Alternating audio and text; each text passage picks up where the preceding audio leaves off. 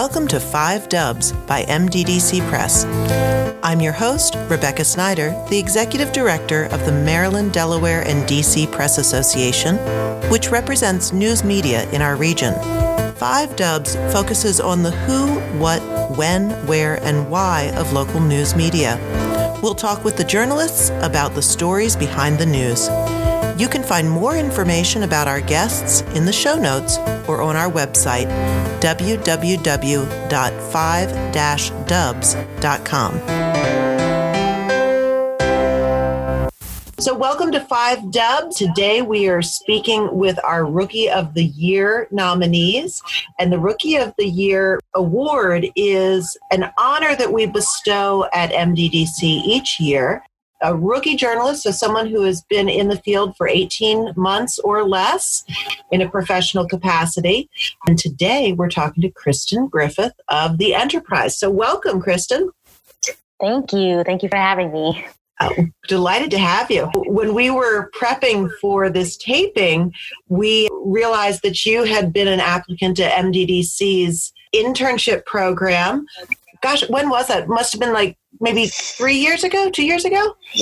I think it was maybe around 2014 or 15. I believe I had just finished my sophomore year of college. A lot has happened in the interim. And what did you wind up doing that summer? I think you freelanced, didn't you? Yeah. So although I didn't get the internship, speaking with you, Rebecca, you were able to speak to people in Delaware, and I ended up getting a freelance job that summer with the Delaware State News, which was an awesome experience. Yeah, so you were with Andy West, or was he your supervising editor? I worked more directly with, I want to say, Karen Smith. She was the, I believe, news editor. Got it. I worked more directly with her, yes. Sure. So, and then from your freelance, you went back to Wesley, and then now in the industry full time. So tell us a little bit about what you're doing now. Yes, so I am the education reporter at the Enterprise, located in St. Mary's County, which is in the southern part of Maryland. Doing education news is very fun. That was actually my preference when thinking about what I wanted to do when first entering the field. The news differs. I can write anything between student accomplishments or teacher accomplishments to school board meetings to some pieces that were mentioned in the letter of recommendation of if board members are, sticking to the Open Meetings Acts and guidelines. And of course, with the coronavirus, a lot of my stories are about how distance or at-home learning is going on. And pretty much today, I'm trying to get to the bottom of how laptops are being distributed because not everybody's getting one. Sure. So now, actually, I wanted to better understand, we're taping this during the coronavirus pandemic, and how is that changing? As a new reporter, how are you contending with this completely upside down, turned around environment and, open meetings is sort of all out of whack, as are public records? How are you doing? Well, I'm thankful to have really helpful editors when I sometimes feel a little lost. But for the most part, it's been good. We have morning Skype meetings pretty much every day. As far as the coverage goes, a lot of times I speak to these people on the phone anyway. I would say there is some things missed when not having the face-to-face interaction. Of course, maybe getting information isn't as smooth. For instance, school board meetings, they have been streamed online, and a lot of times I have been missing out on going up to them, for instance, right after the meeting, asking that question right then and there. Well, now there's a delay in trying to get on the phone and ask them, questions basically. So there is some things missing when not being able to do the face-to-face conversations or what we've been used to before the virus. But I would say our job, as my editors would say, you wouldn't be able to tell that our practices have changed. We still distribute the same amount of stories. And I would present it as full as a paper as possible. Lilly Price of the Annapolis Capital shares with us her transition to professional reporting in a newsroom that has seen a lot of change. So welcome, Lilly. Thanks for having me. Anytime. You work at the Capital Gazette, which is in Annapolis. Could you tell us a little bit about the publication and what you do on a daily basis? Yeah, so the Capital Gazette covers Anne Arundel County and Annapolis. It's the Capital newspaper and the Gazette online, which confuses a few people, but it does have a really strong reader base. So we cover a variety of things. As general assignment, I cover entertainment and breaking news and cops and crime and some other features. I've gotten more into some public health stuff, and then the coronavirus public health crisis happened. It sounds like you've got like this really diverse portfolio. How do you kind of keep everything, all those balls in the air? Well, entertainment usually has a hard deadline, so I try to always have that in the front of my mind. And usually before this crisis that we're in, I would try to get a feature or two out a week, and then it was mostly just breaking news or whatever would come up, a lot of running out on other people's beats if they needed help. Mm-hmm. So it is, you got to stay on top of things, and having an agenda book or an assignment book really does help for me. Sure, I would imagine so. I know you went to the University of Wisconsin, but you're originally from Montgomery County. So that's a lot of kind of jet setting around from Wisconsin and then being able to come back to sort of the wider home. Tell me about what drew you to your program in Wisconsin. Go Bucky. I went to Wisconsin from Gaithersburg because of their journalism program, and it was great. I very much miss it a year out now. I can't believe it's been a whole year since I graduated. I wasn't actually ever expecting to come back to Maryland or to the East Coast immediately, especially because journalism jobs are just so hard to come by nowadays. Mm-hmm. So when I was applying, I was interviewing in places like South Dakota, just really all over the place. And in the South too, which I haven't really been before. But then something opened with the Sun, and I got an interview from the Capitol. So it was like, because it's owned by Baltimore Sun Media, I really wasn't aware of what was happening at the time, but they sent me to go to the Capitol, and I immediately really enjoyed it. It was kind of exactly what I was looking for. But it is nice to be able to go to Wisconsin. I think my first week there, I wrote a story for the college newspaper, the Daily Cardinal, which I got very into.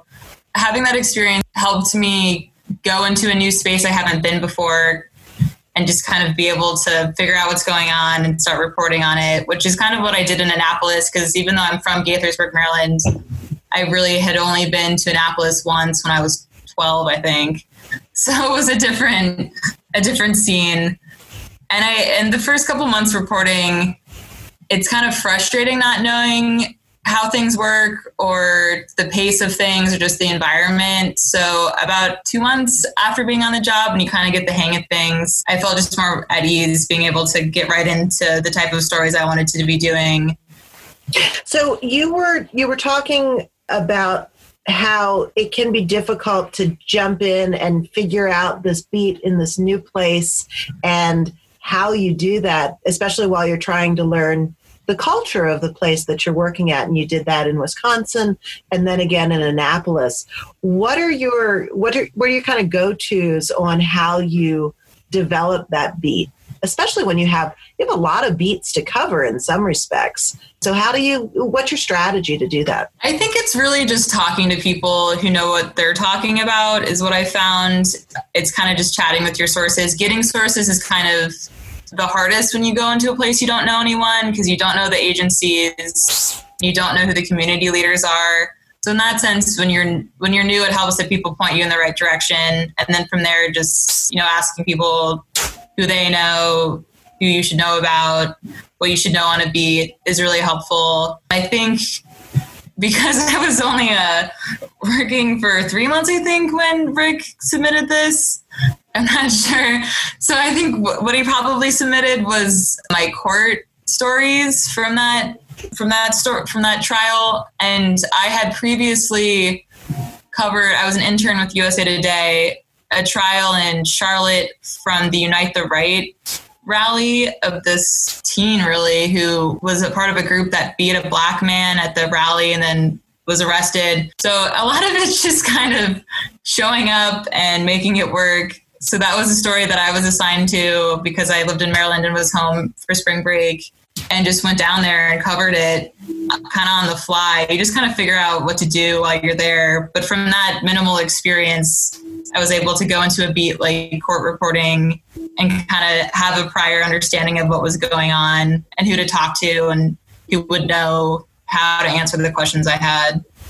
And when you're dealing with court reporting, I mean, you're dealing with some really sensitive subjects. Certainly the Charlottesville case, and for sure the Ramos case in Annapolis, that really hits so close to home for your colleagues and for the industry in general. As a young reporter, how do you manage that sensitivity and that kind of gravitas, especially because some of your other experiences in features, which is a totally different kettle of fish? Yeah, I think I don't know. That's a good question. Maybe I would like to think I'm an empathetic person. So just being able to kind of listen and show that you're interested in what the person's saying or going through or kind of acknowledging it. There was times in the trial that I covered, which was Sean Urbanski had stabbed a black man on University of Maryland campus a couple of days before graduating. And he was a great guy, very well known in the community. His parents were there. I mean, both of their families were there.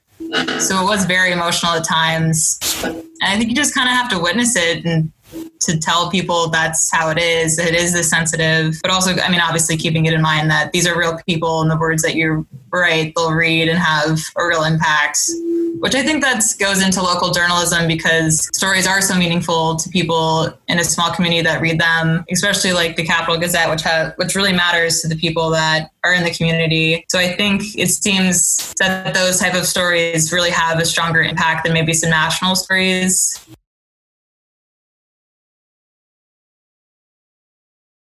Daniel Oyefusi is a first-year sports reporter for the Baltimore Sun, and he shows us the challenges of a sports reporter whose beat came to a screeching halt due to the coronavirus. And Daniel is a sports reporter on the Ravens beat and has been since, well, you tell us, Daniel, how long have you been at the Sun? And you do cover the Ravens beat, right? Yeah, so I started the last week of August on the Ravens beat, but recently in the past month or so, I've been covering Maryland basketball and football. Okay, and so because we're taping this just as the coronavirus is starting to crest, what's going on with Maryland sports? There's really, there's no games to cover now. Yeah, I mean, the NCAA has shut down everything, especially in March. The big thing is March Madness, the men's and the women's basketball tournament. Just to, take the proper safety precautions, they've canceled all spring sport. Everything's kind of shut down abruptly. It kind of took all of us by surprise. So today's Friday. As of Thursday at 11 a.m., I was still planning to take a flight to Indianapolis for the Big Ten tournament. And around 11:45, I saw on Twitter the news that the Big Ten was canceling their basketball tournament. And then one by one, the respective college basketball leagues were canceling their tournaments too. And before you knew it, the NCAA just kind of canceled everything. So it really was an abrupt stop. Once the NBA had a player test positive for coronavirus, I kind of saw that this was coming. But, I mean, still when it happens, it kind of shakes you. Sure. It's just a lot going on and a lot to react to. And certainly even at the local and state level, games are being canceled and it seems like seasons are being suspended. So let's then take a step back to what life was like before coronavirus. Can you talk to us a little bit about what you were doing, what your day-to-day looked like as a sports reporter? Yeah, so I mean, when you're on a beat, you're kind of following the schedule of the team. So first with the Ravens, which I was on first, I was going to practices. I was there for availabilities, interviewing coaches, players, and then obviously for game days, we're there at the field for the M&T Bank for pretty much the entire day to watch the game and then conduct the post-game interviews and then write all of our stories afterward. It's pretty much the same thing with Maryland basketball. So we're at availability after or before practice. I travel with the team to cover all the games, and it's the same thing. So, now that now that everything's shut down, it's like just kind of in a state of limbo. Like all that adrenaline's just gone because those are two really sweet teams to be covering. So is it as glamorous as it seems? I mean, the M&T Stadium press box is a beautiful space. You're right down there on the field. The Maryland team, maybe not as... I mean, they were Big Ten champions, so this was... That's true, okay. This was a really good season for them, and, they were, they were hoping to make a deep run. I say that it's definitely a great opportunity to cover. It was definitely a great opportunity to cover both teams. But, it's still a grind in a sense. You have 16 games in the NFL season. And, I wasn't there for the entire college basketball season. But, it's 30-plus games. And then you have the Big Ten tournament we were hoping. And then the NCAA tournament. So it is a grind. But, it's... Sounds like it's a lot to juggle, like if you're trying to come up to speed on a beat, you're a rookie reporter. How is that walking into, kind of being in the scrum with all these other really seasoned reporters that might have like really deep relationships? How do you break in? Yeah, well, I mean, I'm kind of in a unique and kind of fortunate situation given that I'm local. I grew up in Towson. I'm from Maryland, so I just naturally followed all these teams growing up. So for Ravens, it was kind of like, I was just kind of picking up where I was left off, watching the Ravens, and then I'm also an alum of Maryland, so, okay. I was familiar with the players. I wasn't as familiar just because I wasn't on the beat and I was focusing on Ravens the first week or two, especially the first week, kind of jumping in and having to write stories and whatnot. It was kind of a little weird. But then, after you talk to players and talk to coaches, you kind of get more familiar. And, I was feeling really comfortable where I was, up until yesterday when everything got shut down. Mm-hmm. Sure. And so you're a graduate of the University of Maryland, College Park. Yes. Got that. Okay. And were you doing any sports reporting at the college level, or was this a totally new situation coming to the Sun? Yeah. So my senior year of college, I covered Maryland football. So, and that was actually during when all the Jordan McNair stuff was going on. So not only was I reporting on sports, but I was going to a lot of different press conferences. It was kind of like a news story at that point. I got a lot of experience there. I covered a couple Maryland basketball games, so I was familiar with a lot of the people, a lot of the media relations peoples and people there, and I knew, I know where everything was at Xfinity, so I was comfortable with that. So yeah, I did. I mean, 95% of my college experience in reporting was sports. Got it. And have you always wanted to be a sports reporter, or has there been another journalism aspect that you wanted to explore? Yeah, I mean, it was always sports journalism. Like I remember being in high school when I was a sophomore. I was on the football team and I didn't get a lot of playing time, so I would watch the games and then I would come home and I'd do like little write-ups and whatnot, and they'd read it on the morning announcements, and I always thought that was really cool. And then that is cool. And then I made like my own blog. I grew up reading The Sun, like reading the sports section of The Sun. So like I know they would have their weekly staff picks, and I would do my own picks on my blog and do stuff like that. So it was always something that I had in my mind I wanted to accomplish and do this.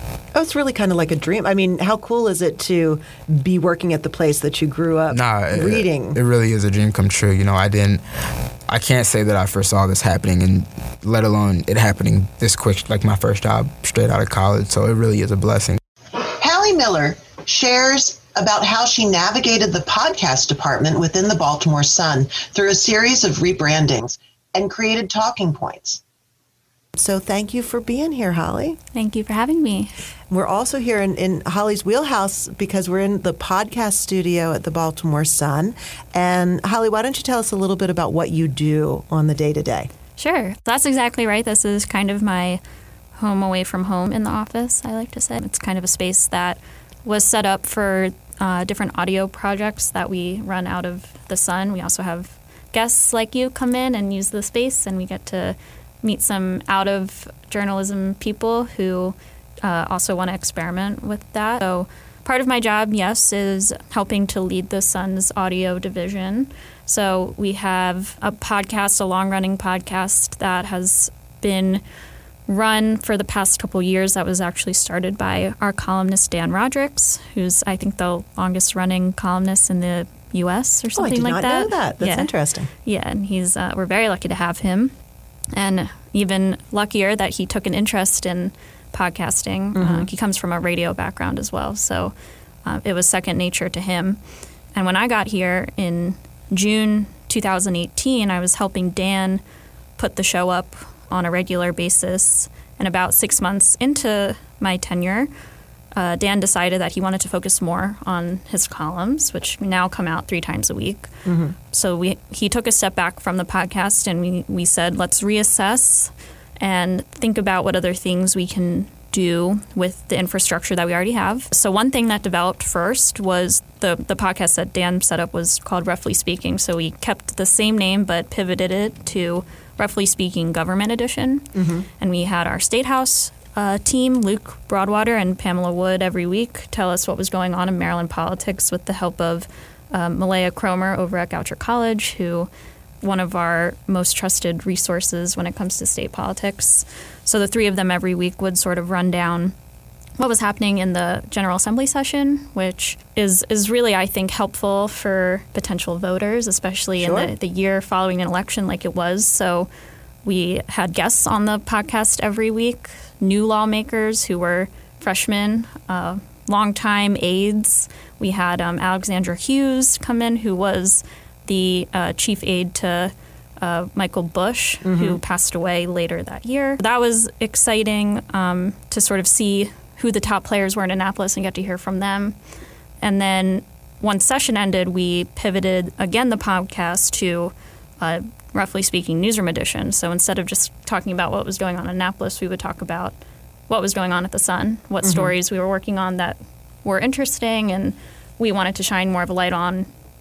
So that ran up until October, at which point, again, we decided we wanted to take a step back and sort of reevaluate what we wanted to do with audio. So it's still sort of on hold. We're figuring out what would be the best use of it moving forward. A sports podcast has come up mm-hmm. as a potential idea. So it sounds like, you guys are really thoughtful about how best to serve your audience and how to reach out to inform the public as best you can. And in other episodes of our podcast, we've heard from reporters talking about how important it is to share information with the public. And so as a new reporter, how do you see that changing? Because obviously, you're more on the audio side and words and radio, and others are, I guess, maybe more word specific and reading. So can you talk a little bit about how you see things changing? Sure. So another thing that I do here, which I probably should have mentioned earlier, which is actually what I was hired for, is I help coordinate our social media channels. So Twitter, Facebook, Instagram, Reddit, everything that you can find on your cell phone. That is super audience specific in that for each one you sort of have to change your tenor, your cadence, what you say, how you say it, to resonate with different audiences. It sounds like you're kind of packaging the same story or the same information just a lot of different ways. How did you learn to do that? That sounds like a really big, complicated thing to learn. It is pretty complex. I don't think people quite realize how complex that part is. I really wasn't good at it until I got here. So you kind of on-the-job training. You didn't. Mm-hmm. Where did you go to school? To the University of Maryland. It wasn't like you graduated with your degree in social media management and came to the Sun. It was really kind of on the job. Yeah, I mean, even personally, I put limits on all of my social media apps so that I'm not on them a lot because I just don't like to be mm-hmm. on social media in my spare time. But sort of my personality coming into this job as well, where I had an Instagram account. I wasn't super good at it. I didn't necessarily have experience in social media and news. That was never something that I really prioritized. But this is a really great job because it gives you exposure to everything. The other Rookie of the Year nominees who were not available for interview were Marcus Dieterle of the Cecil Whig, Brooks DeBose of the Annapolis Capital, and Naomi Harris, also of the Annapolis Capital. Congratulations to all of our Rookie of the Year nominees. Thanks for listening to 5 Dubs with Rebecca Snyder. Please subscribe and leave us a 5-star review wherever you download your podcasts so that others can find us. What do you want to know about local journalism? Email me at rsnyder, SNYDER, at mddcpress.com. Interested in supporting our podcast and journalism? please donate to our 501c3 Press Foundation. Find out more and see the full episode list and show notes at www.5-dubs.com.